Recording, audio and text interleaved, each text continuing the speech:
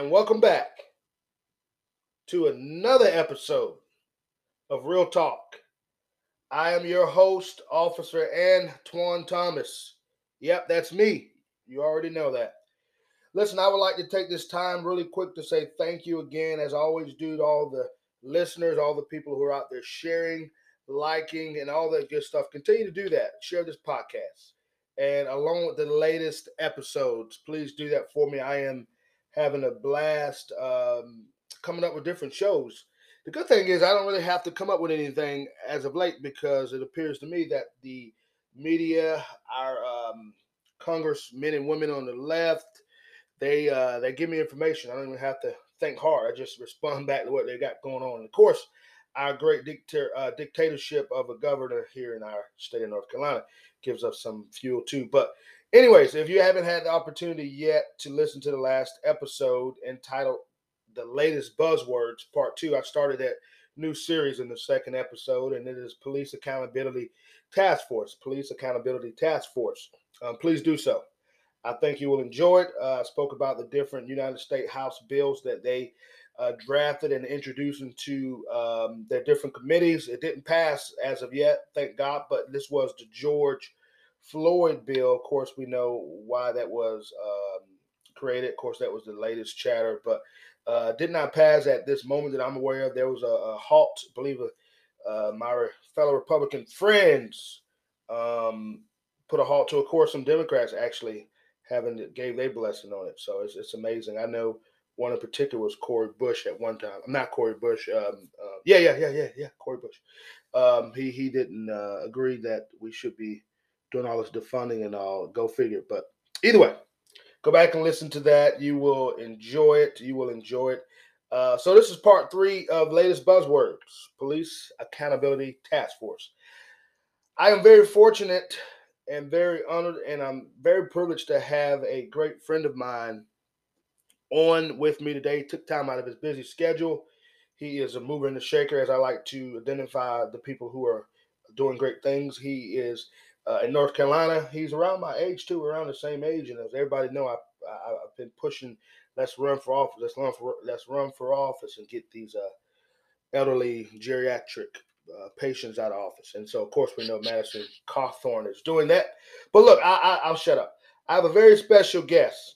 His name is John Hardister. He serves in the North Carolina House of Representatives, and it is a privilege and an honor to have him on. And he happens to also be the majority whip. So he has a huge responsibility at the age of, I think, 36. And John, if I'm wrong, you'll be able to tell me in a moment. But before you do that, let's please give a warm, real talk welcome to my friend, my colleague. I'm going to add that in too, and my brother, and also Representative of North Carolina House, John Hardister, Majority Whip. How are you doing today, my friend?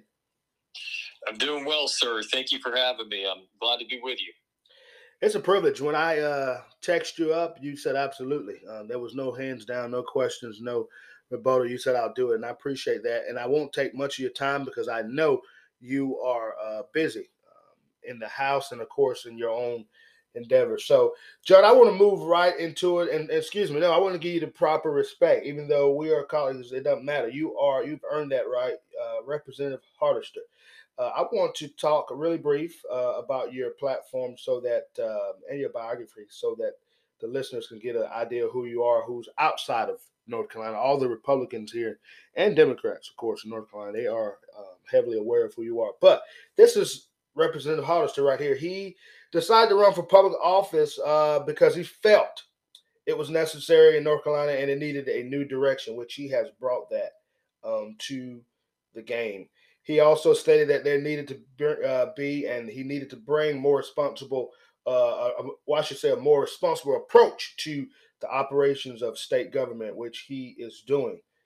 Since taking office, Representative Hardister has worked on and supported legislations within the North Carolina government for efficient and to allow the private sector to grow. He also focuses on the fiscal conservative values of the budget and all that good stuff. He also serves in the private sector, not just in the government. He spoke about it's in the private sector as well that he brings these ideas and brings it to life. Okay, he believes in creating a government and more opportunities for all citizens. Okay, and for the citizens.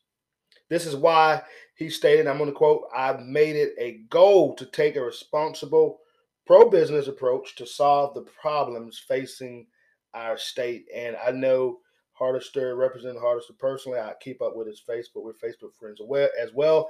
He always keeps the citizens and the great people that he actually represented his district, but also within the state. He keeps us abreast. He'll go up there, put different bills out, and let us know, or just put out great information. So we appreciate what you're doing. But I want to move into his background. John was born and raised in Greensboro, North Carolina. He is the only child of Wayne and Caroline or Caroline. I may be saying that wrong. Is it Caroline? It's Carolyn. Carolyn Hardister. Yeah, you're close enough. Okay, thank you. So I got the credit right there. Your parents have done a major and wonderful job with the help of the great Lord Almighty. He is a graduate of Grimsley High School and also Greensboro College, and he obtained a Bachelor of Arts in Political Science. Go figure, that's what he's doing now. He put that degree to work and doing a great job. After college, John went on to work as the vice president for marketing at First Carolina Mortgage. So he is into the financial business. You heard me state earlier, he's big on fiscal budgets and all. Makes sense, right? He's also a small business owner, and it is a family-operated business that he runs. His family's business, just like many others, was severely impacted by the Great Recession that we've happened to go under. But this experience, along with his concern for our state's future here in North Carolina, is primarily what inspired John to run for office. Okay, and since taking office, John has proven to be one of the most effective leaders, and I will agree with that. In the General Assembly, he has held Republicans and Democrats to the fire, and I love it. He has passed numerous bills, chaired committees, and received several awards for his work. He always keeps us abreast of his awards. He makes sure he posts them on Facebook, and we, in return, we give him the shout outs and the congratulations that he deserves. He is his colleagues elected him to serve as the North Carolina House Majority Whip, and he'll discuss more what that actually entails, which is one of the top leadership positions. So, Representative Hardister, before I even started spouting and preaching that our generation need to run, he was already doing it. So, he actually, in my opinion, helped me push this narrative. And of course, and John, you didn't know that, Representative John, but you did. And then, of course, when Madison came on the scene, Madison Cawthorn, the youngest serving member in the House, that just pushes the drive to continue to get us to change what is going on. You know, the old ways are sometimes not the good ways. And so as we progress in America, in our states, we have new ideas. And you've heard what John, Representative Hardister, is all about. And I keep saying John, and I'm working on it because, again, he is a representative. He's not just John. But let me tell you some of the things he likes doing. And I'm going to give the mic to him for just a moment. In his spare time, he enjoys spending time with family. He works out. And I'm quoting now, I do see that's actually what I wrote in there. I see him posting his workouts, and so he does stay busy. He keeps his office polished up. It looks pretty cool. I like it. And he also reads. He loves playing golf. And I didn't know this, but he is a guitar player. And so we love that. Okay, Representative Hardister, that was a lot of great information. I think I got it out quickly, but these are things that the listeners need to know about you so they have an idea where you are in your life right now. So, if you don't mind, would you like to add anything else to what I read off your biography? And we'll get some time in the end to talk about your upcoming reelection and all that great stuff and how the listeners can continue to support you. I'm going to give it over to you. Well, you've done a fantastic job with the introduction. I might have to hire you to be my official spokesperson because you covered the ground. You did it very well. You can call me John. I have the representative title, but I'm a first name basis kind of guy. I agree with what you're saying about millennials getting younger people elected to office. I think that's a good thing. And, I'm starting to slowly age out of that a little bit. You made me a little bit younger, which is good. I'm okay with that. I'm actually 38, and I've got a birthday coming up at the end of October. October 29th, I'll be turning 39 years old. So I'm sneaking up on 40 ever so closely. And it's kind of surreal because, it seems like just yesterday I was elected, and I was actually elected at the age of 30. Wow. But my birthday, as I mentioned, is right at the end of October. So my birthday basically is right before every election. So when I ran the first time, it was 2010. I was 27 years old, and I lost that race. And I ran for the state house, and then I ran again in 2012 and got elected. And I was 29 for most of the campaign, but by the time I was actually elected, I was 30. And when I was elected, I think I was maybe the third youngest member, and now I'm probably about the 10th youngest, which is good. We got more younger people, getting elected. I've been told to look a little younger than I am, which is a good thing. You do. When I was, when I was a high school student, I wanted to look older, but now that I'm actually kind of getting older, I'm glad that I look younger. So I'm very blessed in that regard. And I want to thank you for your service, for what you do for public safety, protecting our safety and our freedoms. That's greatly appreciated, and I appreciate you doing this podcast. I mean, I think it's good to have people listen in and pay attention to what's happening in their community and the state and the federal government. And I appreciate you having me on today. It is a pleasure representing Hardest. It's a pleasure. And I know you want me to call you John, but we are in in my opinion, a professional setting, and I'm going to give you that. But I appreciate you for allowing me to call you as such. But no, it is a privilege and an honor to serve in law enforcement. As I always say, no matter where I'm at, if I'm speaking live, it is a passion of mine. It is a calling. I talked about that in the beginning of this podcast. That was the first episode. Law enforcement, being a police officer is a calling. That's what it was entitled. And of course, we brought some scriptures in there. But at the end of the day, yes, you did make the record as one of the youngest serving representatives, and you have won every election cycle since then, and it is amazing. You are what we call a testament to what is going on in the world of politics, and so you can do it. We can all do it. We got to continue to go forth and make it happen. So I'm enjoying that, and so again, thank you for taking out the time. We won't spend a whole lot of time. We're going to dive right into it. So, as you know, Representative Hardester, this show is strictly centered around the law enforcement community, and what better person to have on the show than someone who is serving in our house and who supports law enforcement. And we'd love to get your perspective on some questions that I'm going to be asking. But here at this show, we always say we would never defund the police, but we will defend the police. Now, good or bad, if the police have acted bad, I always say this, I'm not going to be able to defend that. I'm not a defense attorney. That's not what I do. So I can go against the grain and say, hey, this was an error here. But we're not going to usually Monday morning quarterback, but we will say, hey, you could have done something different there. Either way, we're going to preach on the good and the bad. So that's what we're about at Real Talk. But right now, we've been doing a lot of defending because it seems to me that all the way from the state, all the way to the federal government, they are beating down on us pretty hard in the law enforcement community, and they're trying to continue to tie hands. And I get it. We are the most scrutinized profession. We live in a glass house. I get it, but we're not as bad as what people are making us out to be. And what we saw last year, George Floyd and Derek Chauvin, was a unique situation. I haven't came across any other officer, male, female, white or black, who goes around, if I should say that word, and stick knees in people's necks. So that was unique, and I hate it happened. We pray for both families because both families were destroyed. But after that, all these different bills and things stemmed down, and they're still trying to create legislation because I talked about it before. My boss, who I like to refer to her as a boss lady, Candace Owens, serving in the Brexit organization, as you know, Representative Hardester, she always talks about how, and I agree with her, George Floyd was made a martyr, and he was just made into some great guy. And I'm not going to get into his background. We are aware he wasn't the most upstanding citizen. So, but we see that more and more legislation has been created, more and more conversations have been created, and it's all to put him in the light as being a great person. And then the counteract is cops are all bad. So that's where I have a disconnect and I disagree. So, Representative Hardester, I wanted you to come on today, and what we're going to do, we're going to first slide into your background, and I'm going to ask you here in a second about your district and where you serve at. your future plans. And then on the bottom end of the questions, we'll move into some of the police accountability questions. How does that sound? That sounds great. Great. Well, look, we got about 15 minutes until this ends. So I think this should be able to carry us to the first half of the show. So let's move right into it, Representative Hardister.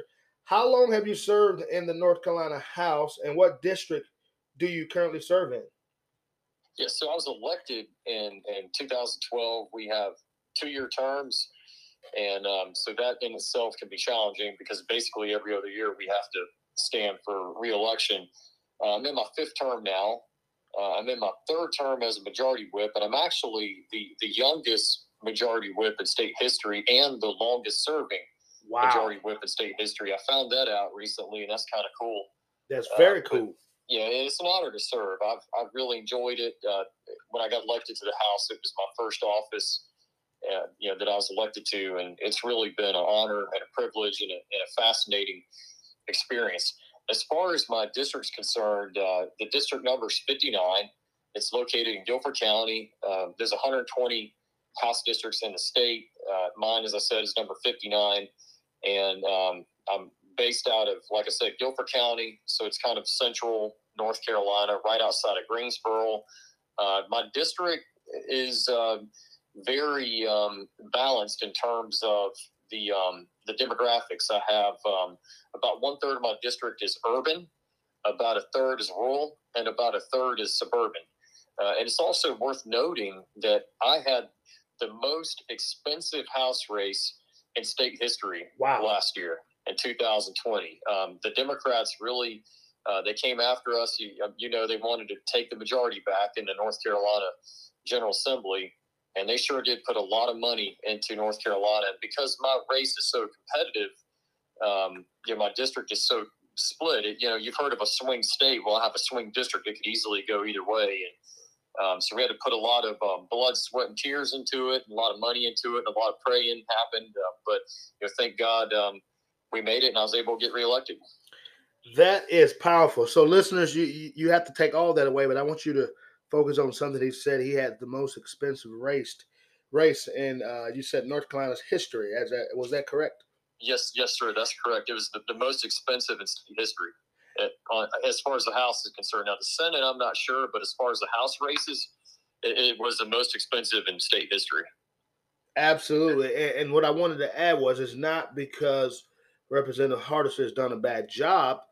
As I stated earlier, and I always say, and I know a lot of others say it as well, it's because of the left. The Democrats are working hard as they can. We see it now to get the Republicans out, no matter if they're doing good or bad. But they want to, as Representative stated, they want full control. But they're doing this, and again, continue. If you heard him say, he also has a portion of the urban community. And for those who are saying, well, what does that exactly mean? Well, we're going to tell you, it's the Black communities, okay, the minority communities, and if they could take hold of that, that is a stronghold. They can probably defeat Representative Hardison. But what I want to get to is that he's a fighter, and he did not back down. It's unfortunate that politics involve a lot of money, and he was able to not only defeat that with money, but also his experience and his background. And I love it. And he said the Lord was at the forefront of it, and we totally believe it. And we're happy for you. Congratulations on that. And I just pray during the next cycle, you won't have to spend all of that money to continue to hold your seat. You have proven that you are a leader, and you have put your money, you have put your blood, sweat, and tears where your mouth is. So I like that. Well, I appreciate that. It means a lot. Absolutely. You are my brother indeed, and you know that. The second question is this: what inspired you? And you kind of answered it earlier, and well, actually, I'll back up and say I kind of answered it for you in your bio, but you actually put it together. So yeah, both of us answered the question, but I want to really hear from you rather than out on paper. What pushed you to run for political office? Well, that's a great question, and there's kind of two reasons why I ran. The first reason dates back to when I was in high school. When I was a junior, I studied U.S. history and just became fascinated with how our country was founded and the founding principles, and our free market system and freedom and liberty and our democratic process. And so later on, when I went to college, I studied political science. And my thought was I would either go to law school or maybe I would go into public affairs or work maybe on Capitol Hill on staff or something like that. But by the time I graduated college, I actually went to work with my family. We have a mortgage company, so we're in financial services, and that was in 2006. And then, my dad started the company back in 1990, so the company's been around for a while. And my parents are both small business owners. My dad started off in banking back in 1960s, and my mom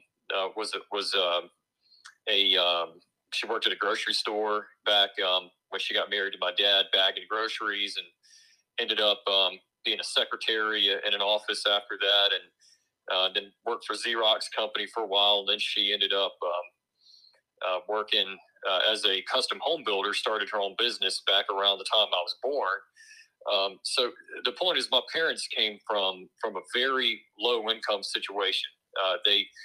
They didn't have much money. They shared a car. They had one bedroom apartment back in the day, and this was in they got married in Asheboro, North Carolina, which is not too far from where we live today. My parents live in Greensboro, and which is where I grew up. But the point is, my parents came from very humble beginnings, and they didn't go to college. They Wow. started, but they didn't have money to continue, so they dropped out. And they both have been successful, but they had to work their way up. They had to work really hard, make a lot of sacrifices, and they ended up doing well. And so that's part of the reason why. In fact, that's probably the paramount reason why I'm a conservative and I'm interested in politics, because that ability to pursue freedom is something that's really important. It's integral to our country. If we take that away, people don't have that ability, then we won't have a country anymore. So that's really important to me. And then, of course, the recession that hit, and some of the younger people today don't quite remember, but back in 2008 and 9, we had a really severe recession, and that affected a lot of businesses across the country, including my family's business. The concern about the economy at the time is what propelled me to run, because, as I mentioned, I had an interest in politics, but I'd never run for anything, never really been involved in a party, but I was just worried about my country and my state. And the state of North Carolina was not in good shape. So I decided to run. And when I ran the first time, I had no idea what I was getting myself into, but I thought about it, prayed about it, and ran. And I didn't win the first race, but I did decently well for a first-time candidate. But I really enjoyed the process of being a candidate, of meeting people and getting out and hearing what people have to say, what their stories are. And so ultimately, as I mentioned before, I ran again and got elected in 2012, and the rest is history. It is a history moment, and I will say, your family's business was definitely affected, because I remember that was during the time of the housing market was sinking and all that stuff. And your parents are the epitome of what we call the American dream. We always hear it from the side of the aspect of the Black community, which we do like to share that, because that's a great thing to let everybody know that you can rise above. But the reason why so many people are fleeing, and you know this better than I know, Representative, fleeing into America is not because they enjoy good fried chicken and collard greens. Nope, they moved into America because they want a piece of the American dream and the pie, and that still is alive today. The left is preaching that it's not, never existed for the Black community, and we beg to differ, even in the white community, low impoverished areas. We'll just say that, but it's still true today. Your parents started from humble beginnings, and I don't know them personally, but I know that they are still humble, because your personality and your spirit gives that off. And so look at them today. So there is hope. There is still great people left in America, like Representative Hardison, that can share his testimony to let you know you can overcome and do great things. And his parents didn't finish college, but I know they were proud when you did.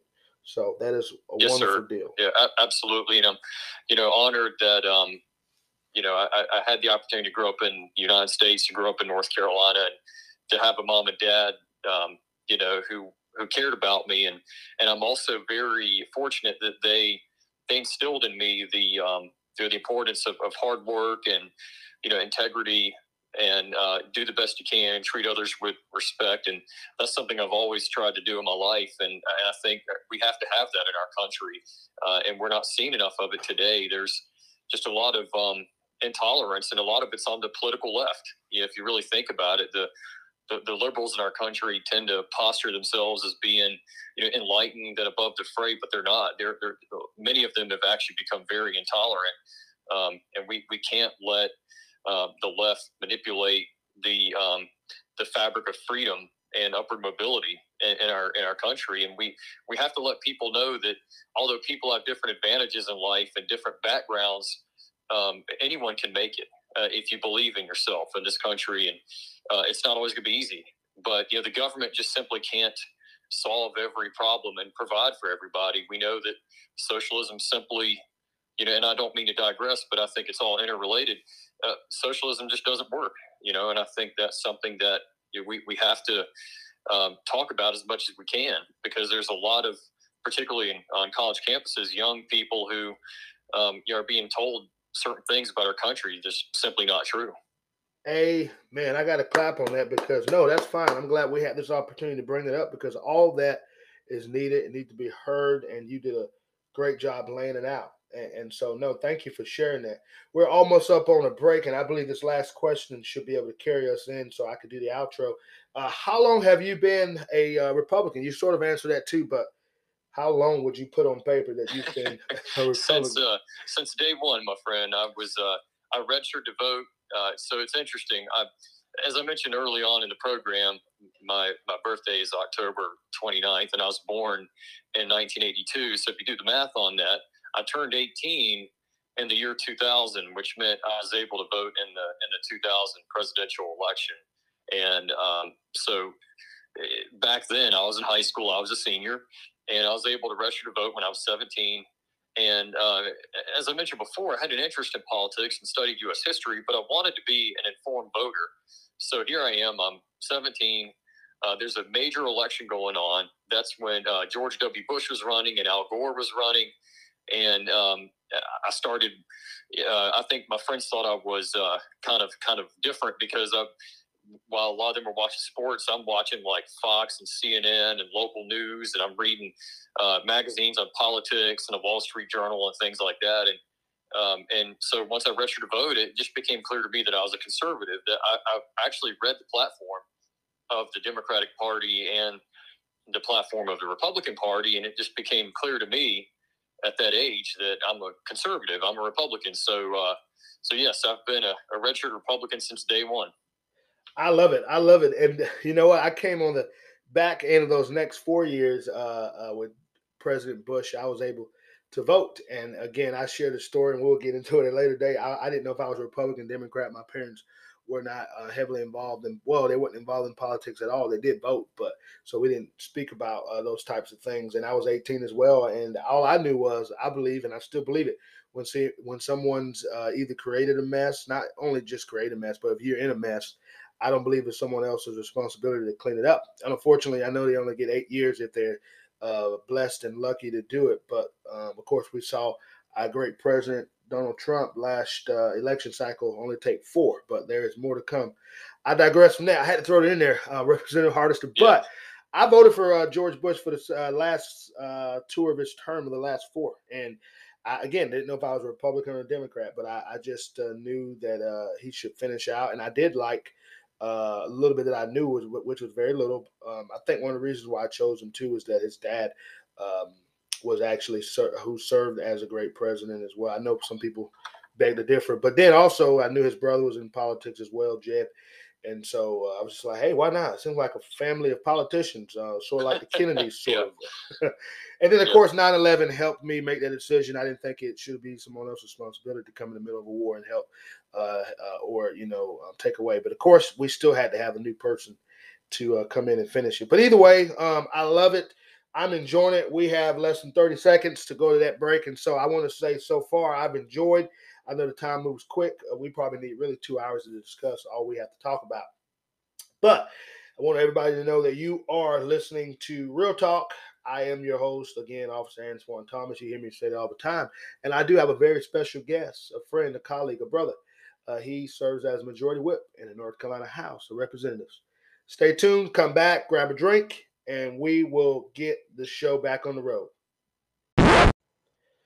Hello, all. Welcome back to the second half of Real Talk. We have been having a blast, even off of the air just now. Representative Artister and I were talking off the record, and I love it. But I don't want to take any time because we have so much great information. So let's move into our next question. And I always say this, so I do have to take a break. If you did go get a snack, I hope you came back, okay? And if you are driving in your car, like most do, listening to the podcast, make sure you buckled up, listen, and of course, pay attention to those red lights. We don't want anybody getting a ticket. Okay, I just want to throw it out there. I'm back. What is your current state of mind as it pertains to the Republican Party as a whole? And then the second half of that question, Representative, is are you happy with our progress? What is your current state of mind as it pertains to the Republican Party as a whole? Well, I think the future of the Republican Party is very bright. I think that if you look at our track record and what we've done in the country, the agenda under the Trump administration over the previous 4 years, as well as what we've done at the state level in North Carolina, the track record is clear. I mean, if you want to start under the Trump administration, record low unemployment among all demographics, GDP was strong, our nation was safe and secure, the highest level of prosperity in my lifetime. And then if you look at the state level and what we've done in North Carolina to turn the state around after decades of financial mismanagement, we've turned revenue deficits into a surplus. Our economy's been strong. We have brought a lot of jobs to North Carolina. The state's growing. The track record that we have is very clear. Conversely, if you juxtapose the Republican and the Democratic Party, there's really no contest. The Democrat Party now, unfortunately, stands for socialism. That's where they are, and it hasn't always been that way. When I first got into politics about 10 years ago, the Democratic Party was liberal, but I wouldn't say they were socialist. But they've really moved to the left now, and they're adopting policies that are far outside the mainstream. And I think a lot of people who maybe had voted for Joe Biden in the last election have buyer's remorse. They regret their decision because they've seen what's happened, that the Democrats, unfortunately, are just not capable of leading. They're not making the right decisions. They're spending trillions of dollars. They're not being financially responsible. They're talking about raising taxes to an extreme amount that would have a detrimental impact on our country. We've all seen the disaster in Afghanistan and the crisis at the border that's yet to be resolved. People are paying attention and they're waking up. I think there's going to be a red wave in the election next year because people, they don't like what's happening in our country. And in a way, it could be a blessing in disguise that the Democrats did take the majority because they've showed their hand now. And the American people are not going to support it. And like I said, I think it's going to be a red wave in next year's election. Amen. And you said it, you hit it on the nail. They showed their hand. The left, of course, Nancy Pelosi sitting at the top of it, and Chuck Schumer. They showed their hand as it looks at our federal government. And to piggyback what you said, they don't look at the value. They don't look at the cost. It's just all about spending money that we don't even have, creating paper that we don't even, and putting a number on it that we don't even have. And Nancy Pelosi, which I'm sure you are aware, you heard her, she said something that was not surprising, and I'm sure she thought it was very methodical, but she said, don't pay attention to the amount, the number that we're spending. She said, pay attention to the value. And I said, well, no, that don't really make sense. We have to pay attention. That's with anything. And you being a numbers guy, you handle and sometimes I'm sure you help create the state budget, or you probably are the main person that does that within your majority whip role. But either way, and I don't know if that's set aside for the finance committee or not. But either way, what I'm trying to say is, with anything, even in your personal endeavors, you do have to pay attention to the numbers on it. That allows us to know how our budgeting is going to affect. So that's not true, Nancy. You know that, and for the people who listen to that and believe she's telling the truth, I mean, come on now. You don't need to be blind to realize that she's lying about that. All they Well, want she is the one who said that back at this is when they're voting for Obamacare several years ago that you have to pass the bill to find out what's in it. Wow, you know what? I remember that, and it goes another false statement. How can you pass or push anything without reading it? First, that's like buying a car and never reading what the contract and the warranty says. That don't make sense. Well, it shows you that they're not too worried about your money. I don't know how. There's a lot of hypocrisy here. When you look at many of the modern day Democrats, like for example, they don't seem to be in favor of having orderly immigration with a secure border, but yet they've got a fence around their house. And Nancy Pelosi is a very wealthy person. I have no problem with that. I mean, people are wealthy, more power to them. But yet, when it comes to your money, she doesn't really care how much money they spend, and they spend fiat money that the government doesn't even have. Amen. You hit it again. I'm going to use that expression a lot today. Hit on the nail because you talked about spending. She's okay with spending our money, and again, yeah, I respect that as well. When you have like yourself and your family become self-made entrepreneurs, but we have to go back to the fact that she's a career politician and she's created her wealth based on wheeling and dealing, and also being a representative. But I will digress there because we need a 2-hour show just dedicated to that. And I think at some point down the road when you're not busy, we need to come on and do something strictly for that because you have a lot of great information to give. And I know everybody's saying, well, I thought this was defend the police, never defund the police. Yeah, but we do interject because one person asked me recently, is this a nonpartisan show, and it is indeed. So I can get up here and push whoever I need to push, but at the end of the day, everybody knows where I stand. I'm a Republican. But either way, I'll move on. I'll shut up. In the future, do you plan to seek a higher office within the state or federal government? Now, I want to throw this in too. Now, if you're not at will to even give any of our listeners and citizens a sneak peek into that, I'm totally okay with that. But if you can share, that's a good question, and the honest answer is I don't know. You've probably heard this a lot. I enjoy what I'm doing now, focused on my current job. Most likely, I'll run for re-election to this position next year, and that's coming up fast. We're drawing the districts currently. You probably know about that, and then the filing will be in December. And then the election's next year. So that's coming up. And as of now, my plan is to run for re-election to the current office. As far as the higher office, it's just hard to say because, as you know, so many things change in politics. You don't know what the opportunities are going to be. But I certainly would not rule it out. It's an honor to serve. And, I'd have to see what the opportunity would be and think about it, assess the situation, pray about it, and ultimately make a decision. But if I could advance my service in some form or fashion, I think there's a good chance I would do it. But right now, I don't know what the future will bring. So we'll just have to wait and see. Absolutely, and I always say this. I didn't coin the phrase, but I always say this, and everybody that knows me and Blexit being in leadership and being able to rise to the national level now that I didn't ask for is because work ethics and my belief in what we're doing. I always say this when Pierre, our national director, promotes me to a new level. I always say I'm going to do my best to leave it better than I found it, and I believe that everybody has a season.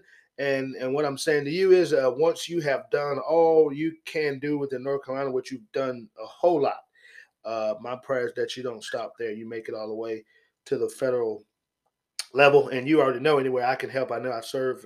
I live in a different district than where you represent, but at the end of the day, you still represent North Carolina as a whole, and I'm gonna do my best to help you. And I do believe you have a greater and a higher calling in the federal government. So I look forward I appreciate it. Absolutely. That means a lot. I appreciate it. Brother, and I mean it. And so because I know what you're doing, and one thing that you do, and I mentioned it earlier, you make sure that the citizens and the people that you represent are aware what's going on about putting that information out on your personal page to let them know. And of course, we know we can go and look it up and listen to the committees and when y'all are making your decisions. But you put it out there for us to see. So that's great. Continue to do it. How do you feel about defunding the police? How do you feel? And so, hold on, before I move into that, let me see something here. Okay, so I got to throw this in there. We have moved away from. I told you we were going to talk about the political aspect of Representative Hardister's career and his endeavors, and again, in the end, we'll talk more about his upcoming election. But I want to digress away from the question as it pertains to the political side, and we are going political, but we're going into the law enforcement realm. So I just wanted to make sure everybody was aware of that we have moved into the law enforcement realm. How do you feel, Representative Hardister, about defunding the police in our state of North Carolina? And then the second half will be as a whole in the nation. Well, I strongly reject any notion of defunding the police. In fact, the opposite should be our policy. We need to fund and actually defend the police. I know there's been a lot of consternation over certain things that have happened, but let's be real about it. The vast majority of law enforcement officers do an impeccable job. They put themselves in a line. They make a significant sacrifice, and that's something that we all should honor and appreciate. And I believe law enforcement could benefit from having enhanced funding for safety equipment, for operations, for compensation, things like that. We need to fund the police. So many people take it for granted. I think that what might benefit some in this country, particularly maybe on the left or in the media, is to go to a second or third world country where they don't really have the public safety that we have, where there's corruption. Then they'll find out that there really are some serious problems in the world and realize how fortunate we are here. In this country, I was very honored in my last election to be endorsed by several law enforcement agencies, and that's just simply because I support law enforcement, and it shouldn't even be political. It's not something that we should be debating politically, but unfortunately, we've seen some local jurisdictions do things that really go against public safety. And let's think about it for a moment. Public safety is probably the most important aspect of government. That's one reason government was created, was to create safety, particularly local government. When it comes to your city, to your county, your police, your sheriff, and even at the state level, the SBI, the highway patrol, the public safety is probably the most important thing. Who's going to protect you and your family, and your mom and your dad, your brother, your sister, your children? I mean, you got to have law enforcement for that. It's hyperbolic when you hear any politician make a statement about defunding police. It's ridiculous, quite frankly. And we've done things to enhance or attempt to support and enhance the integrity of law enforcement. I've actually spoken with numerous law enforcement officers who say that, there are some bad actors, and we would like to hold them accountable. But again, the vast majority of law enforcement do the right thing. They put themselves in harm's way, and they would do it again, and they deserve our respect and admiration. In North Carolina, I'll mention that in the wake of the George Floyd tragedy, we created a committee to look into justice and public safety, community relations, and things like that. And ultimately, we were able to create legislation that would make steps or take steps towards addressing some concerns that people have related to conduct of law enforcement. Because look, no matter what we do in life, whether it's education, healthcare, public safety, transportation, roads and bridges, any kind of public service, we always have to work to try to make it better. And one thing that we've done in North Carolina is we've actually passed, and the governor signed, legislation that would enhance law enforcement, mental health screenings for those who wear a badge, who serve for a law enforcement agency.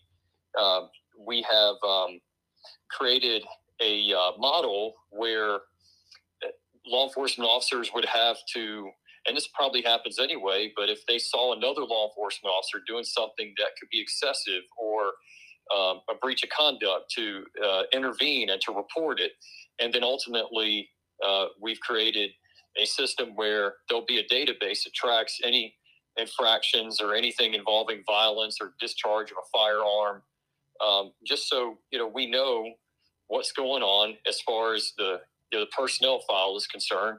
And this is in no way, shape, or form meant to put any kind of negative light on law enforcement. It's just meant to ensure that if there are bad actors, of which there's not many at all, but if there are some, then we know who they are, and we can respond accordingly. So when you hear people say, and you probably hear it when you turn on the TV and you listen to the media, or the just left-wing talking points, you'll probably hear that, well, we don't care about holding law enforcement accountable. Well, yes, we do, and law enforcement wants to be held accountable. I've yet to speak to one law enforcement officer who doesn't think that their profession should be held accountable. So if someone says that we're not doing it, the answer is we are. And we did this collaboratively with input from people in the community, from people on both sides of the aisle. We had Republicans and Democrats serving on this committee.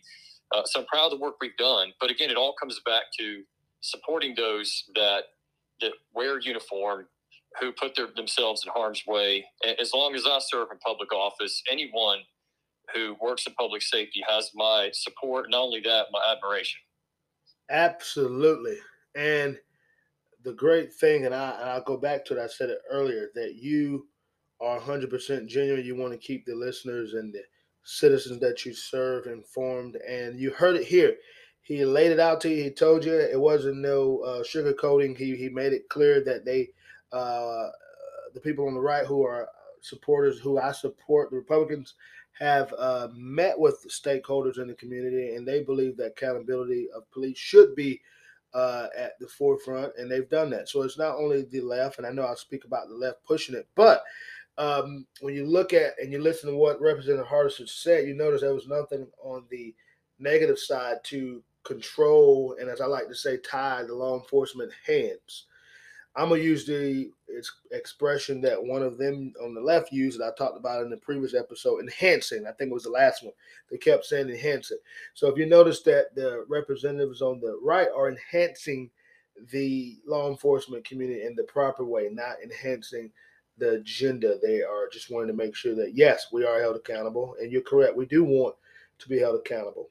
The only negative things I have when especially the left is saying we're going to defund, we're going to put all these ramifications, we want this database, we want to know your use of force history. All that is true, and I think it's important, but the left has a tendency to want these things just because they just want control, and that's not what this is about. It's not about control. It's about to have a better outcome and to make sure. Yeah, they politicize it. The left, they politicize it, and they take the approach that if you're in law enforcement, that you're guilty until proven innocent. When I think anyone in law enforcement deserves the benefit of the doubt.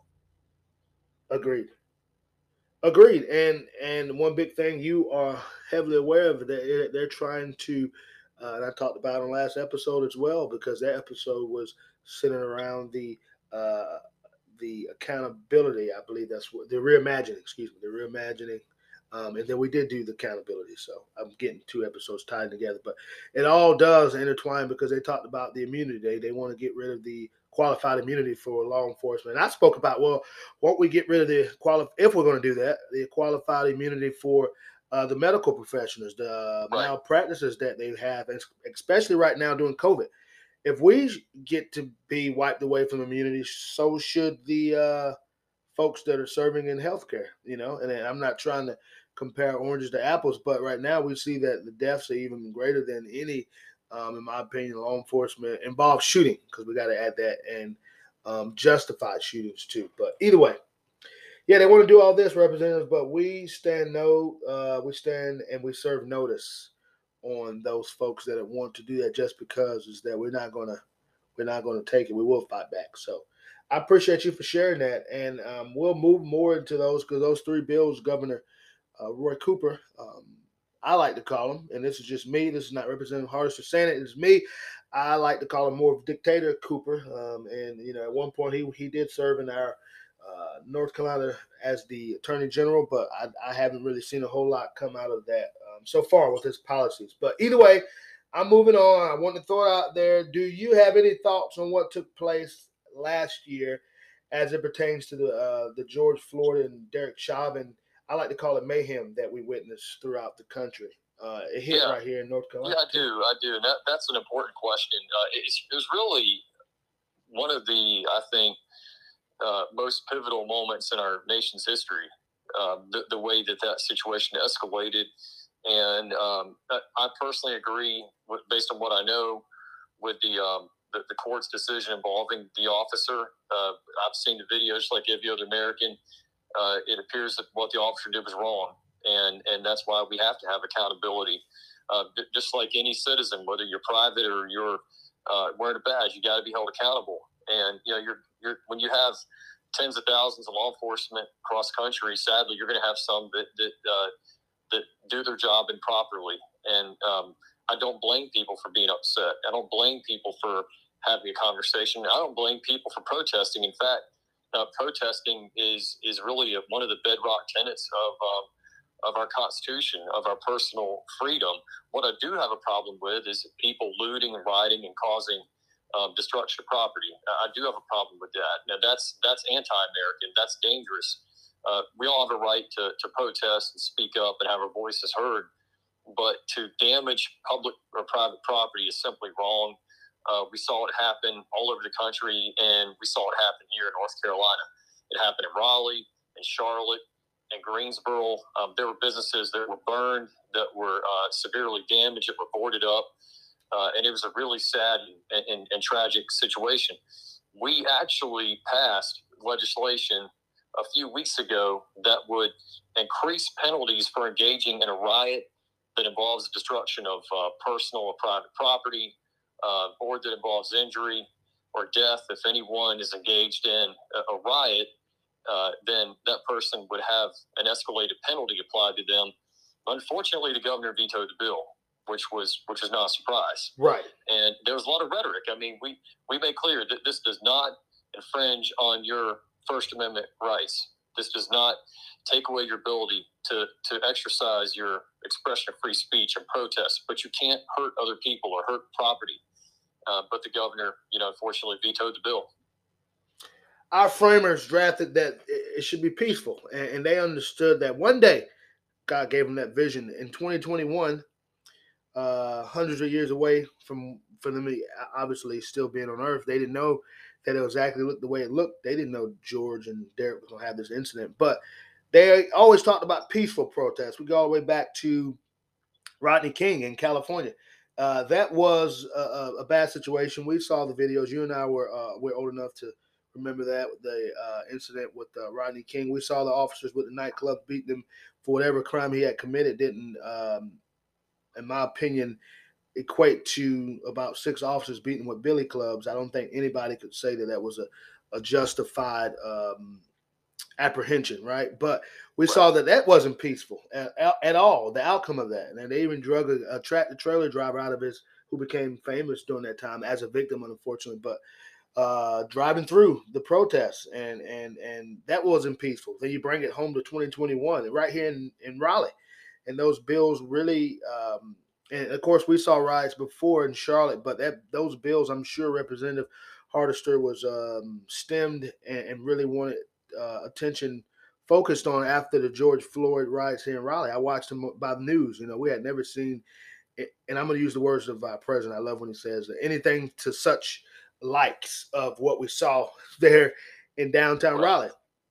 My buddy and I, who is currently running for sheriff of Wake County, which is again the capital county for those who are out there listening, of North Carolina, Raleigh, him and I went out and canvassed because, as anybody knows, Representative Hardister can tell you, running the campaign, boots on the ground, you got to do it. We went and we met with the business owners. We wanted to hear from them, and the way we tied it into it was the failure of the current sheriff, who did not put his duty that he swore to as well to, and that he was elected to do, to help out the citizens of Wake County, with a special emphasis on downtown. Didn't even give the proper backing of the Raleigh Police Department, the Capital City Police. But anyways, we spoke to many business owners down there, and this happened last year, and they're still upset. They have some haven't regained totally from that, because their business was affected, from restaurants to high-end jewelry stores were affected by that. And at the end of the day, they had nothing to do Nobody here in North Carolina had anything to do with what happened in Minnesota. But that bill that y'all drafted is much needed. And of course, we're not surprised at all that Governor Cooper would veto it. He'd rather keep churches closed. He's more focused on that rather than putting legislation in law that would prevent bad actors from just getting away with crimes. But I always say too, he's not a business owner. As far as I know, he never owned a business. He's always been in state government that I know of. I know he's an attorney, but he doesn't know what it feels like to own a business. I don't either because I never owned a business. But I can only imagine when you're a business owner, a lot of things are on you, and so those bills were created to help those folks. But anyways, so I'm not surprised that he vetoed that bill. Anything that's going to help push the law enforcement and the citizens to come together as a whole together, he's going to veto that. But if it's anything that's going to tie our hands more and more, he's going to go ahead and approve. Now, I do agree with what the immunity, the duty to intervene. I think that was a great bill because I spoke about in the last episode that I've never been in that situation where an officer was acting out of conduct where I needed to get in between them. And I pray I never have to, but I will if need be because we can't have that in law enforcement. So that bill was needed. And but you know what, Representative Hardister, I talked about this, me and my colleagues. We said though it's kind of bad, and it's that y'all had to actually sit down and draft something like that. That's common sense. You know, we should know Right. to intervene. But unfortunately, there's some bad actors in law enforcement too that don't understand. You know, but we're not going to reenact that movie, that famous movie. I don't know if you remember it. It was out of California, where the two officers went in there and beat up the one guy. The one guy challenged him at a fight, and he took his uniform off. Now, that's a joke that we always hear, but I've never seen it in person. I pray I don't, because those are one of those duty to intervene moments. You can't sit there and let your partner engage in a all-out brawl just because, you know. But great stuff there, and I will shut up. I will move on. We're coming up on the clock here, and I've just really enjoyed having you on the show. It's been a great pleasure. Again, I can go on, but I know you have other things to get to. But I do want to ask you this, and if you wouldn't mind, I know we spoke about going into a this last break, but we're 3 minutes away from a last break. Hardister, Representative, I can ask you for a huge favor. If I can keep you on for another, let's say 20 minutes, that'll be great because I want to ask you one question in general, and then I want to give you time to share with the listeners what is moving and going on in your campaign. Would you agree to do that for me? Sure, I'll be happy to.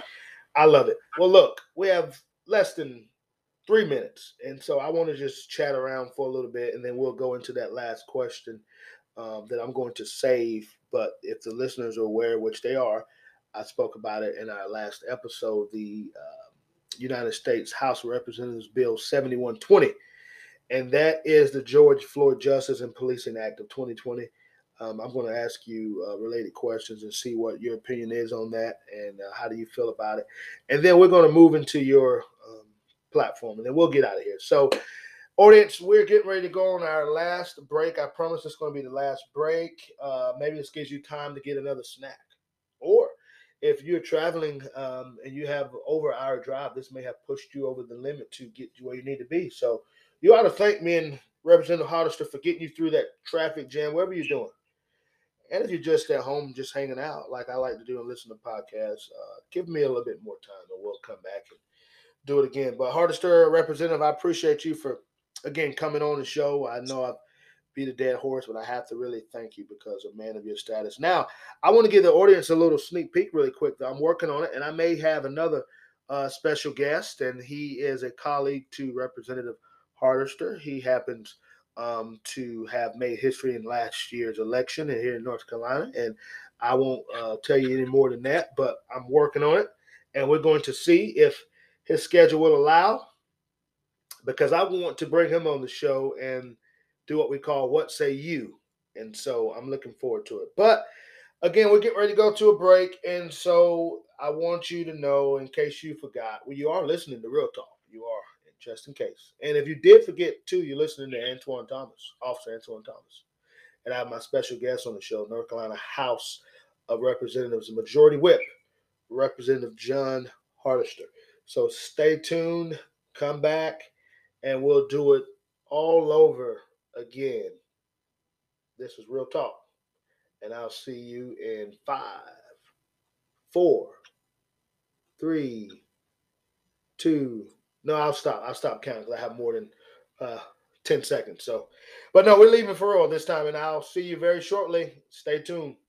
Real Talk.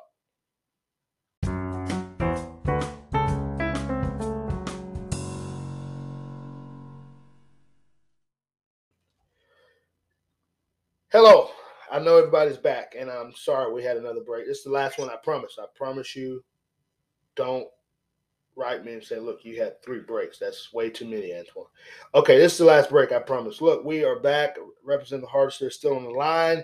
He agreed to hang out for a little bit more time, so I don't want to hold you all up. So here we go.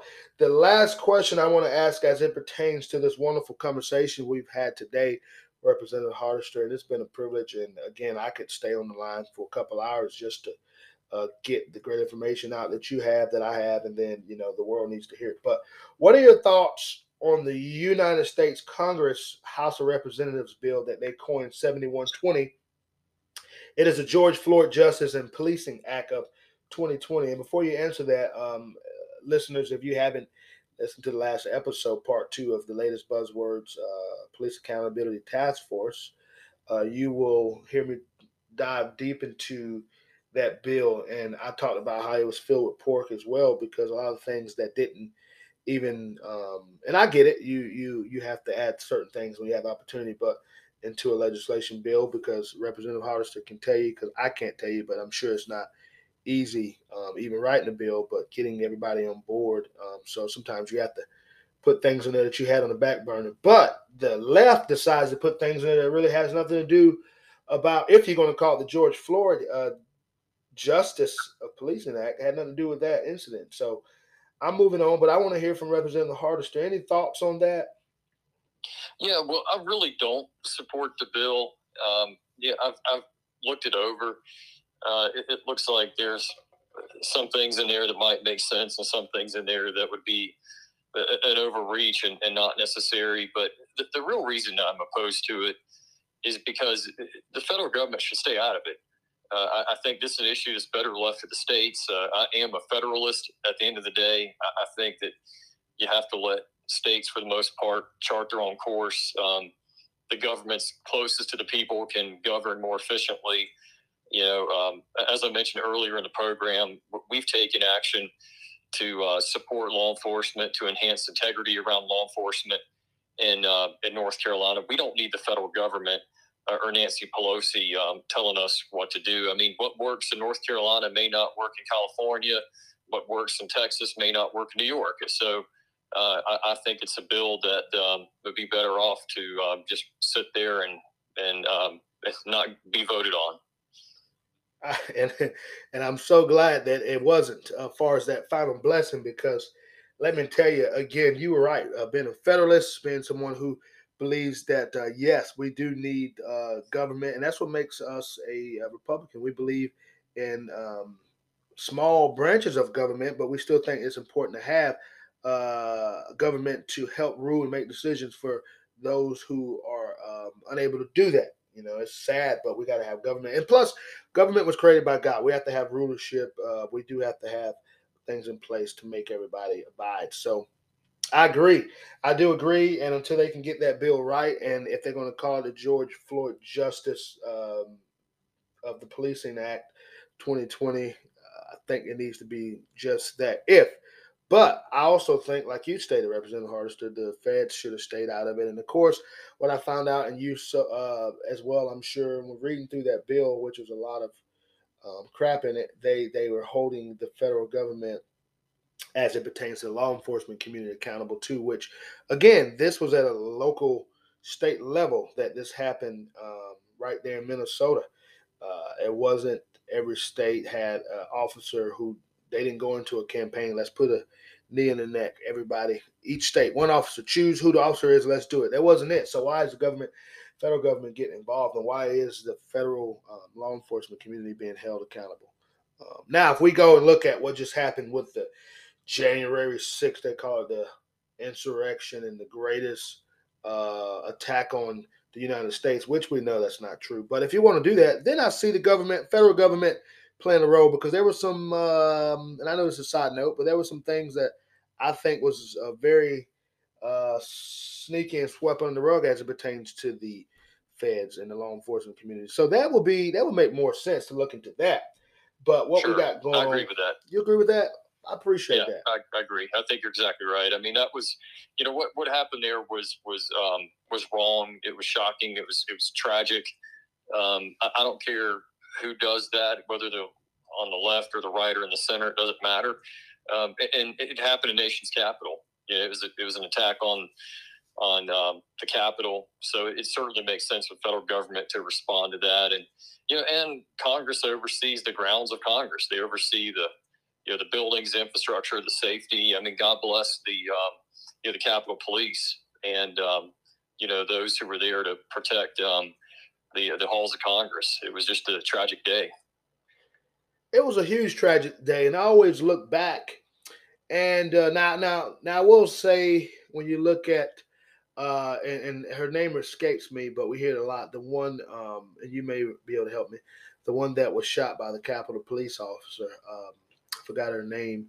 I feel like it was Amy or something, but either way, the one that was shot by the Capitol Police, he tried to use the what we call the deadly force rule or the act or the policies or the law, as he said that his life was threatened. His life was threatened, or his others' lives, the congressmen and women there, would have been threatened if he didn't intervene. But I'm going to do a show on that.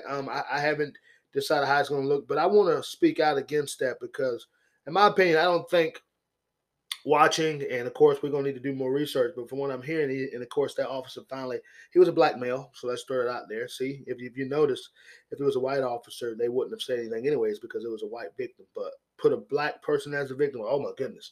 But as the tides turn, the black officer, of course, you never heard any negative comments coming from the left. But I listened to his interview. And I beg to differ that he actually was justified in that shooting. And this is where I'm talking about they need to look into more into this, and there should be laws centered around that if you want to talk about the federal government. But I don't believe that he was again justified in that. Now, and I will say this in the same breath, I don't know all the policies of the United States Capitol Police. Some may say they are maybe immune, maybe they are able to take a life to protect property. I think that's kind of not the best thing. But again, they may also say, well, if she would have got in, who knows what she could have done to any of the representatives. So that's a slippery slope, but I think it's worth diving into. But anyways, that's for another day, another show.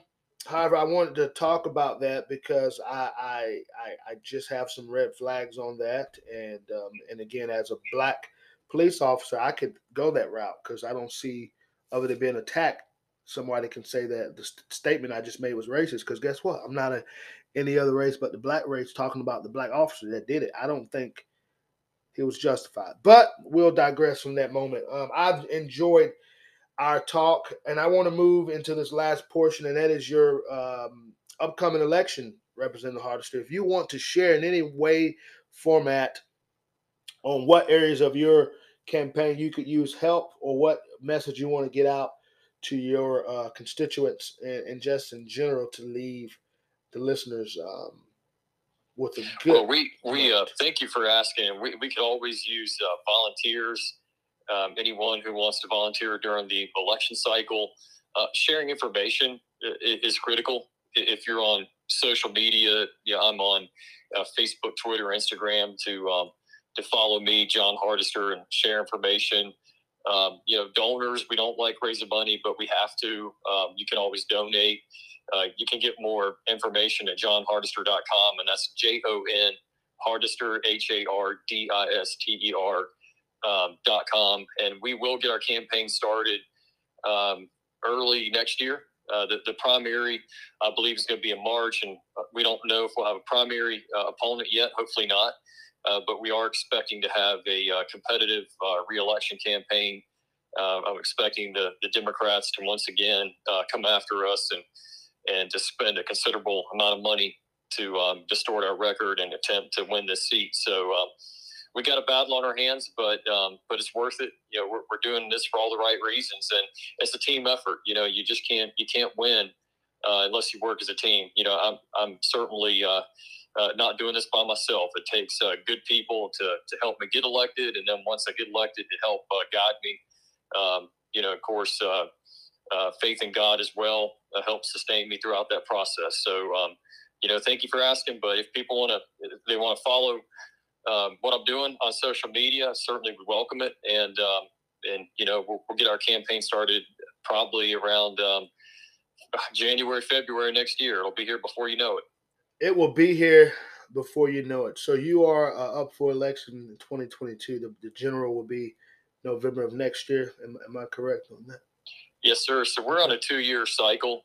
Both the House and Senate in North Carolina is on a 2-year cycle. And it's challenging because you've got, a situation where you spend about 1 year legislating and then the other year campaigning. Right. But it's not bad. It keeps us plugged in to what people are thinking and what people have to say.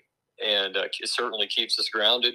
But I've got one of those districts that's very competitive. There's some districts that are heavily Democratic and it's impossible for a Republican to win. And then there's some districts that are heavily Republican. It's hard for a Democrat to win. But I've got one of those districts that's in the middle as far as demographics. But I'm very optimistic. I think we're going to win. And I think we're going to win because we have the right ideas. We've got a track record. And again, if you look at what the two parties stand for, there's really no comparison. I mean, you've got the Democrat Party that's clearly gone too far out of the mainstream. They're advocating policies that would not benefit the country, that would actually, I think, cause our country and our state to fail economically. Meanwhile, the Republican Party is the party of freedom and individual liberty and upward mobility and a hand up and not a handout. So I think we're going to have a successful election next year. And once again, we all have to work as a team and everybody, if they just pitch in a little bit, it can go a long way. Amen. A help up, not a handout. If you want to continuing to see, Representative John Hardister fight for you as a North Carolinian, okay, no matter which aisle or which side of the aisle you like to sit at, left or the right, you have a true representative in Representative Hardister. And I do endorse Representative Hardister. Every election cycle, I'm going to do it. But at the end of the day, we need your support. We need your help. And like he stated, who hates or who loves raising funds? It's not easy asking people for money. We understand where we are in the midst of COVID, but $1, $2, $5, $20 help. And I'm going to do the same deal because I do believe that you have the wherewith and you do have the strength and the backing and the support and the name recognition and the track record to win your seat again. Totally different from you, but I will be in the midst of which we are now, in the midst of that campaign season as well, helping my again, I spoke about my buddy run for sheriff, which we are on a heavy election. We have about 6 people that are running on the Democratic ticket, which my buddy is running on the Democratic ticket, and I support him because he's not a leftist. Neither does he believe in the defunding of the police agenda. And I've known him for many years, and he currently served almost 20 years at the Wake County Sheriff's Office. So I support him. And everybody that's on the right here in Wake County GOP, they know where I stand. And I love the former sheriff, Donnie Harrison. He's still a great friend of mine, and we talk quite often. But at the end of the day, I brought it up to say it's a huge campaign trail, huge audience of people that are trying to run. So hopefully you won't encounter that either, John. Representative Hardister, you'll just have a non-opposed, at least in the primaries, because man, let me tell you what, it's crazy. Everybody and their mama wants to run just because I guess this is the year to just run. And I do believe everybody should have opportunity to run if your motives are clear and pure. Run. But so we'll be out there on a different light of the local campaign running, but we have a fight too, and I wish you all the best. And I will be, of course, still following your endeavors, I should say, right? Or your progress. That's the really word I'm looking for. So we love it. I've enjoyed it. This is Representative John Hardister, North Carolina Majority Whip. I hope not only that he is reelected, but he also is chosen by his peers to continue to serve as a majority whip. He's doing an amazing job.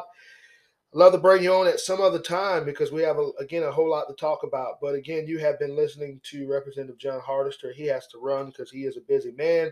But I want to end the show by always saying this. I thoroughly enjoyed our time together, Representative Hardister. Please come back anytime you want. You don't even have to let me offer you. Text me, call me, and we'll do it. Whatever, how you want to see it. Again, I know everybody's saying this is centered around policing. Well, his heart and his drive is for policing. So we can always find a way to tie it in together. But I want to say, please share with all the listeners out there. Please share this episode, as we always tell you to share. But this is a very, very, very, very important episode. So send it out to everyone, especially the people that are in the Greensboro, Guilford County area, Forsyth, all those places. Send it to them. He or she, get it out. And I'm going to end with this. As I always say this too, I really enjoyed bringing this particular episode to you. As I always say, you got to reach one, you got to teach one. And you have been listening to Real Talk. And I am Officer Thomas. But before we end, I want to say God continue to bless you as the listener. God bless our country. And more than ever, we need God to continue to bless our United States Armed Forces. And then as a whole, bless America. And allow us to get back to what our four founders wanted us to do, and that's put God first and continue to create a great America where all citizens can coexist and thrive together. And I want to do one more thing. He didn't know this, but I want to wish you, my brother, Representative Hardister, an early birthday. Thank you. I appreciate it. Absolutely, brother. And I do look forward to catching up soon to you. And then I'll come behind you and have a birthday on the 21st of November. So that's why we're so connected too, because our birthdays are a month apart from each other. So, I'll be 39, October 29th. I'll be 39. So one more year before I turn 40. And what I've been told is once I'm a member of the Young Republicans, they say when you turn 40, you age out, but I'll still be young at heart. So it's all good. You're still going to be young at heart. And I guarantee you this, they're always going to call on you to provide speeches and clarity and different things like that. So you'll always be a part of the Young Republican club. And so I enjoyed it. Do you have any last minute parting words that you want to give? Yeah, I just want to thank you for having me on. This has really been a pleasure. I appreciate the thoughtful dialogue. And as I said before, I really do appreciate your public service and what you do for public safety and your voice as well. I think your voice is critical. I appreciate you doing this program and your thoughtful insight. And thank you so much for having me on. I've had a great time. I've had a great time too, and I appreciate those kind remarks. I know they're genuine, and continue to pray for me. I'll do the same for you. And again, I thank you for coming on to the show. And we're going to end now. Again, you have been listening to Real Talk. I am your host, Officer Antoine Thomas, and you have heard from Representative Majority Whip of the North Carolina House of Representatives, John Hardister. You all have a safe night, and until then, we'll see you soon.